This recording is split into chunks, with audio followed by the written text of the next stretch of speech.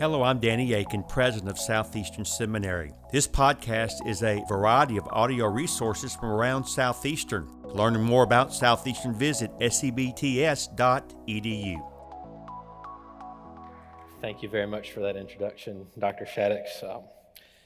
Fewer things are more frightening than preaching student chapel, but I was inoculated against it a little bit because I had to ask my professor for permission to marry his daughter. So that helps a little bit. But it's a wonderful thing to get to share God's word with you this morning. It's my prayer that the word does some work in our hearts today. As Dr. Shaddix mentioned, I have the great privilege of being the pastor of West End Baptist Church, which is a 100-year-old church plant. In 1923, actually right around this time of year, 3 churches from Vance County, they all got together in order to take the Great Commission seriously, this thing that we strive for, to make disciples of all nations, to bring worship where worship didn't exist. And so they founded what became West End Baptist Church. Like a lot of church plants today, they met in a local school building for a time until they could raise the funds to buy a building. When they first met as a church, they had a special dedication service. And so I'm telling you a little bit of this backstory because I want you to think about beginnings and dedications. Beginnings and dedications are times that we set aside to dedicate something for a special purpose. We start at the outset by saying what something is for and what its purpose is and what its goal is. Dedications are also important for us to look back and find an anchor when we've lost our way or we feel confused or dazed. And so this psalm that I'm preaching today, Psalm 30, it's a dedication psalm.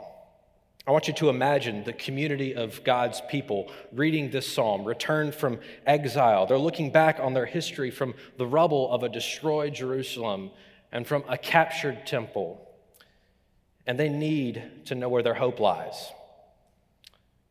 Israel this time existed at a shadow of its former glory, and these folks would have read these Psalms and remembered that even in the rubble and in the suffering, they still had the hope of an anointed one, a son of David, a Messiah, who would come to save them.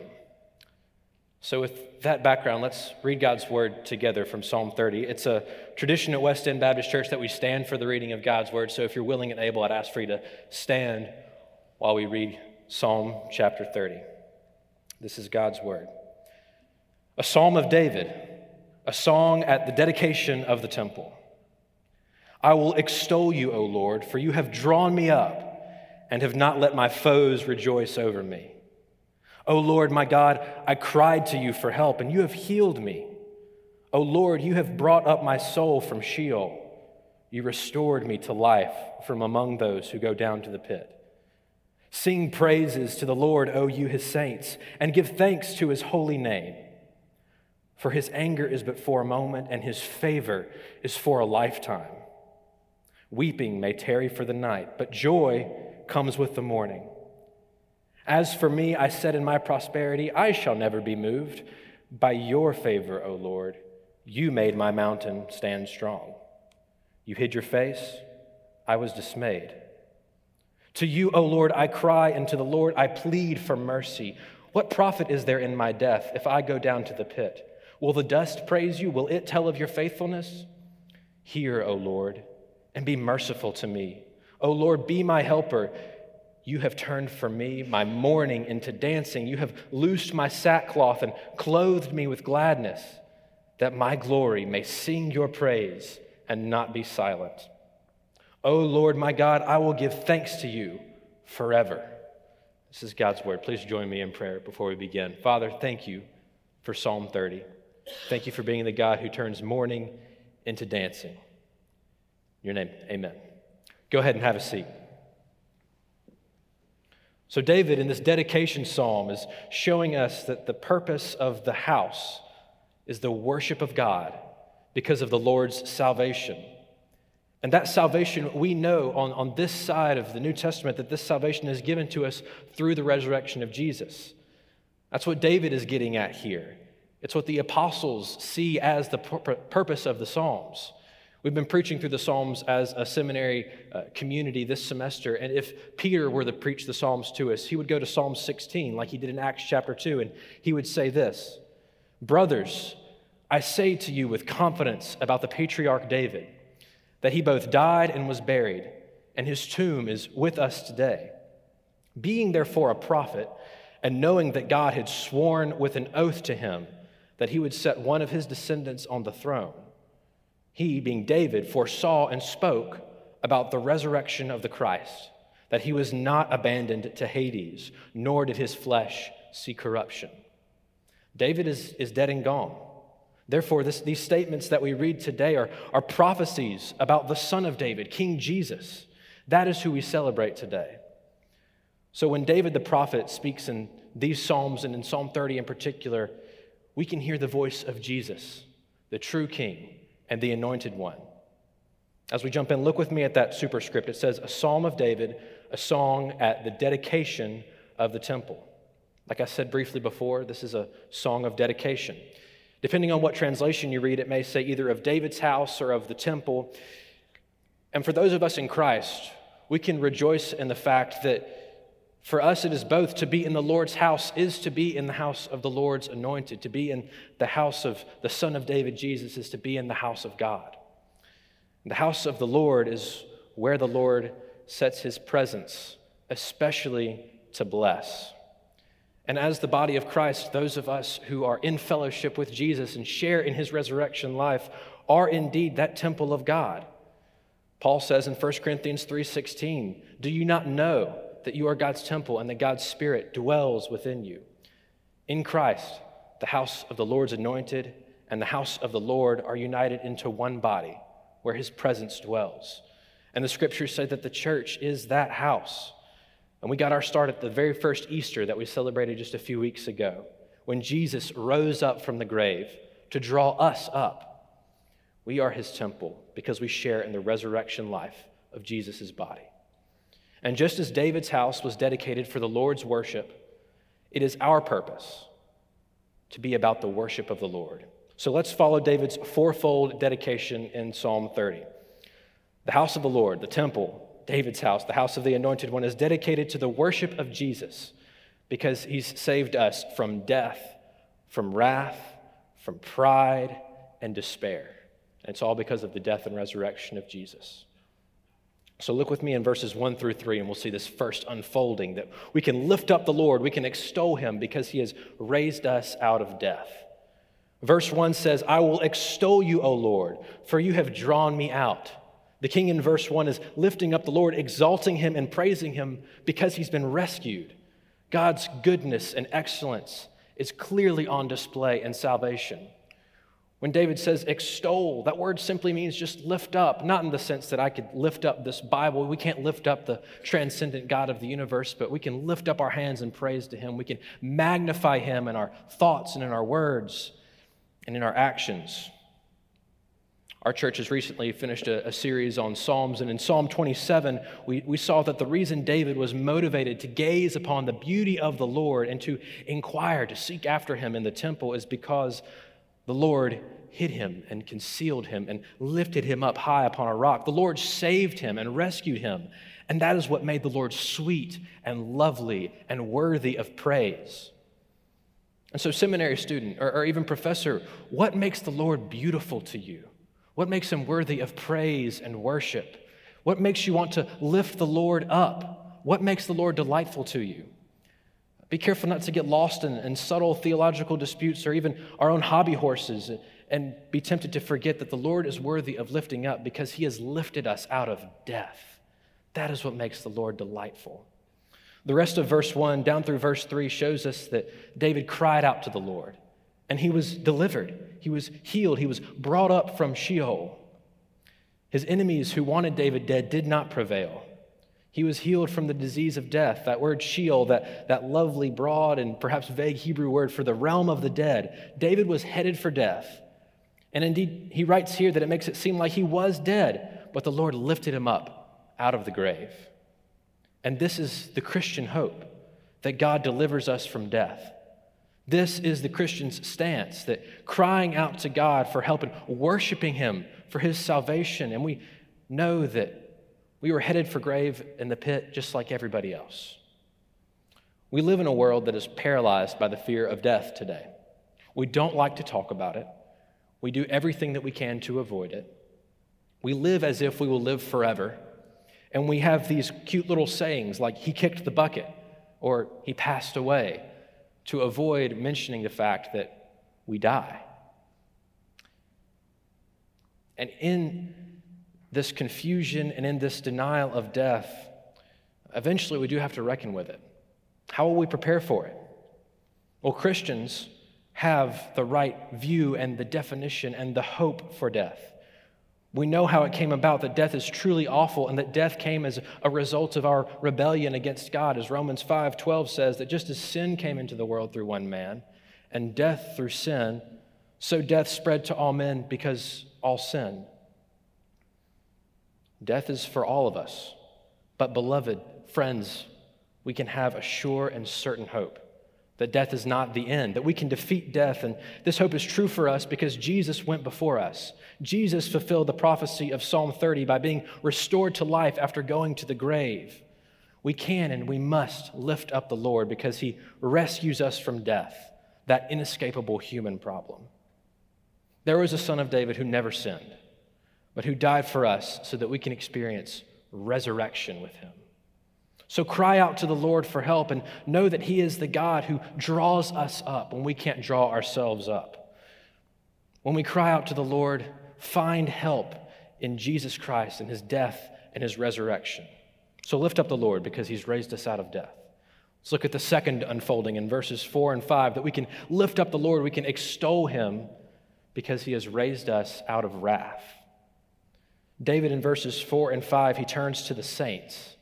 He's talking to the people now. He's talking to the community of people around him. And he tells them to sing praises to the Lord. Because, you see, friends, David's salvation is never about just himself. It's not a him and Jesus kind of thing. It always involves community. It involves others. I imagine, being the poet that David was, he might have had some introverted tendencies. Some of my artistically inclined friends are that way, and I just see that being the case. But even if that were the case, he still got this, that God's purposes from the very beginning are to have a worshiping community of folks joyfully encouraging one another and praising the Lord together and experiencing the joy of salvation in life together. When you read the word saints there in verse 4, the idea that David is trying to get across is that these are people that the Lord has set his special loving kindness upon. What makes them saints, it's not their own holiness. It's not their theological knowledge or training. It's the fact that the love of God has gone to them first. It has saved them, and it makes them precious. It transforms them to be able to show forth the very loving kindness that the Lord has poured out on them. And so if you trust Jesus as your King and Savior today, God calls you his saint. He identifies you as the one on whom he has set his loving kindness upon, so that you can show that loving kindness to a world that so desperately needs it. Your identity isn't as a student or a son or a brother or a husband or anything else, first and foremost, than it is one whom God has set his loving kindness. So these saints, these people who are loved by God, are to give thanks to the holy name of God because they have the right view of God's character and because they have Christian hope. There's no better way to think about suffering, as these saints do in verses 4 and 5, than the Christian way. Let's look at this view that they have of God's character first. They see that Christians are to worship the Lord because, in verse 5, his anger is but for a moment, but his favor is for a lifetime. We put the redemptive discipline of the Lord in its right perspective. Friends, God's anger is a controversial topic. We live in a cynical world, and we don't like to talk about this, just like we don't like to talk about death. To many people, God's anger seems unfair. The world will tell us that we're all basically good people. But the truth is that the world and ourselves, absent the influence of Jesus, are deeply self-deceived and rebellious people. We're bad off. We're deeply bent toward evil. And naturally, humans are inclined to set themselves in opposition to God and even hate him because we want to be God. And because of that, our perfect and holy and righteous God is righteously angry. But for those of us who trust in Jesus, God the Father didn't turn his anger toward us. God the Son, Jesus Christ, he took on our sin and he suffered on the cross to satisfy justice for the joy that was set before him. Jesus joyfully took upon what was meant for us. And so now the discipline of God that we do experience is momentary. It is brief and shaping. We can put this life, whether you live to be 25 or 105, you can put it in perspective because his anger is for a moment, but his favor is for a lifetime. God's redemptive discipline isn't angry, but it's purposeful, even if it's mysterious and unknowable to us on this side of our brief life. Just in the same way that the discipline of good fathers is never lasting and it always is for the good of the child. For a good father, the father knows that he doesn't just give the kid what he wants because he's shaping him into the man or woman that child is meant to become. And so God's redemptive discipline has a purpose, and it is to make us satisfied in the infinite creator and sustainer and savior. And his favor, that lasts an eternal lifetime. God will never let go of his beloved people, those saints on whom he has set his loyal love, his loving kindness. He will never forsake them, and he will always be favorably disposed to them, even in discipline. Weeping may remain. David tells us that it may even tarry for the night. Weeping may pitch up a sleeping bag and spend the night with you. But the truth is that joy comes in the morning. And so if you find yourself weeping in the night right now, if you're suffering or depressed or isolated or angry by the size of this crowd, it statistically is likely that there are a lot of folks who are suffering and who are weeping and who are suffering. Know that weeping has an expiration date.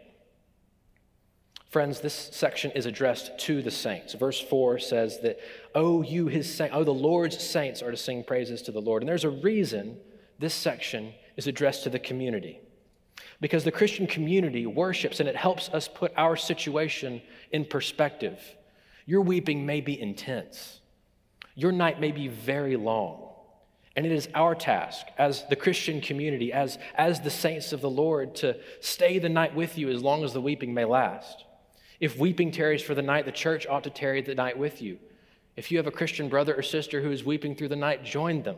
Weep with those who weep and remind them that joy does come in the morning. One of the blessings of getting to regularly worship with older saints is that they have experienced a lot more suffering and struggling than I have in my brief 20-something years of living. Nothing helps dissolve doubts and cynicism like seeing someone who's recently lost their spouse of over half a century continuing to worship, trusting in Jesus because it's the only way that they know through. A lot of these folks are wiser and more world-weary than I am, but they worship. Honestly, as I think about this may be part of the cure of our generation, my generation's temptation to deconstruction and to cynicism. What else can pull you out of that inward spiral of doubt and cynicism and bitterness that wars against the faith of so many today? I think the answer is to look around, to look outside of yourself and to see the worshiping community that's full of saints, yes, but also sinners and sufferers who are clinging to Jesus and who have done it and can show you that you can do it. This is an exhortation to the saints. It's the task of each member of the church and every Christian. Remember that we worship because Jesus' resurrection puts our situation in perspective. God's discipline is temporary, and our weeping, it has an expiration date. And it is our responsibility to remind one another of that truth. That's why we sing both to the Lord and also to one another. You need the Christian community. You need the saints, the ones on whom the Lord has set his loving kindness to remind you of these truths. We need to be reminded that because Jesus died and rose again, though weeping tarries for the night, joy comes in the morning. So lift up the Lord, because he has raised us up out of wrath and into love and reconciliation and family. We also need to remind each other that we need to lift up the Lord because our own hearts are prone to pride and to the forgetfulness that comes with it. And so that's where we're going to look next. In verses 6 through 10, we're going to see the third unfolding, that we can lift up the Lord because He's raised us up out of pride. Verse 6 shows us David's example of pride. As for me, I said in my prosperity, I shall never be moved. David's essentially saying, I am the king. I am unstoppable when things are going well for him. Pride is that tendency to think that we don't need God. Pride tells us that we aren't desperately in need of grace every moment, that we can make it work of our own cunning and hard work. Pride tells us to forget about the majesty and holiness and goodness of God, and it tells us to look at our own work or ability or accomplishment or prosperity. And pride is sneaky. Pride can sneak up on men after God's own heart like David. You know the story of Bathsheba. You know the reason Psalm 51 was written. It's because David in his pride thought he could take matters into his own hands. In the same way, pride can even sneak up on MDiv students and MA students and PhD students and pastors and missionaries and counselors and scholars. We know stories of this taking place. And what pride tells us is that we don't need Jesus and we don't need Jesus' people. It tells us that we shall never be moved. That pride almost kills David. But in verse 7, David recognizes this. It is only ever by the Lord's favor that we receive any blessing in life. And David comes to this realization. It is because of the Lord's abundant goodness that we are breathing right now.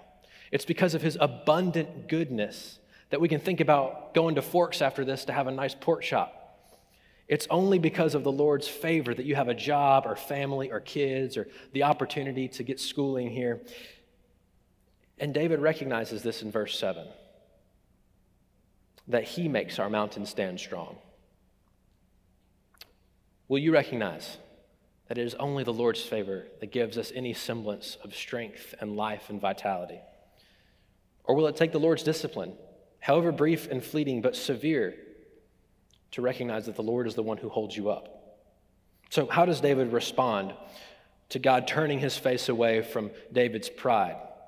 In verse 7, he hides his face, and David is dismayed, and so it leads him to this prayer in verses 8 through 10, and he cries out to the Lord. He pleads for mercy. He recognizes that he is in great need.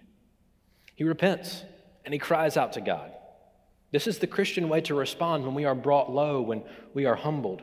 Regardless of whether it's because of your own sin or the sin of another, whether you are a sufferer or a sinner in a situation, you can always cry out to God. So turn to the Lord and cry out. In verse 9, David asks this question. What profit is there in my death if I go down to the pit? Will the dust praise you? Will it tell of your faithfulness? David is saying, what usefulness is there in my death? What's the point in it at all? The dirt can't sing praise to you. It can't tell others of your goodness. And this is where David nails the issue for us, is that he recognizes that the fulfillment of his life all culminates in the worship and the proclamation of God's loving kindness, his loyal love. But he needs the Lord's help to worship because he feels like he's dying. And it's so difficult to worship when all we see is our own situation. He has to find hope in the face of death and intense spiritual warfare. And friends, this comes home for us every day and every week. Did you know that when you gather on Sunday, it's not just to prepare for the spiritual warfare that you're going to engage in later on in that week. It's not just to load up on some Bible verses and not just to pray for your week upcoming, but you're actually doing spiritual battle in that moment, at that 11 o'clock hour on Sunday morning, and in those times where you're speaking to your Christian friends. Because the war that is being fought, the true conflict in the universe, is not being fought on a national level. You won't hear folks talk about it on CNN or on Fox or on Twitter.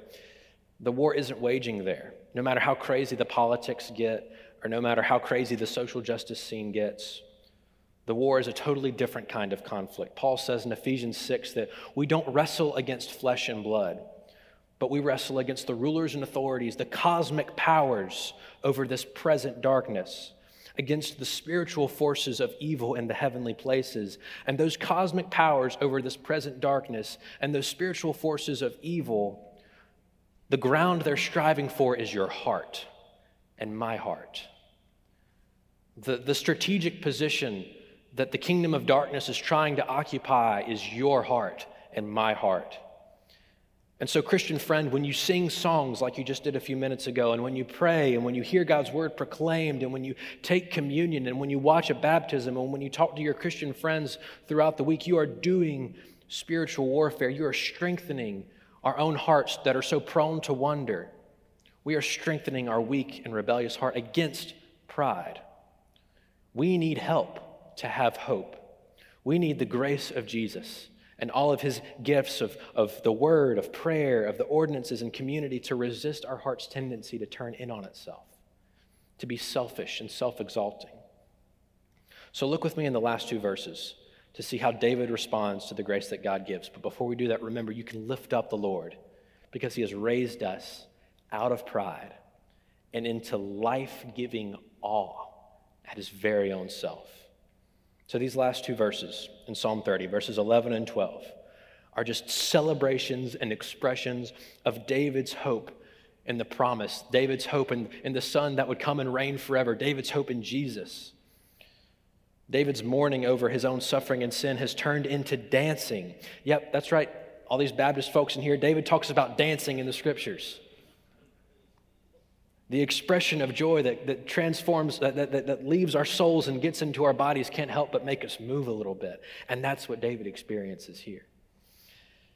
His mourning clothes, his sackcloth and ashes have been changed into gladness. He's been given a whole new outfit. His despair has been changed into hope. But think about the way that he's putting that.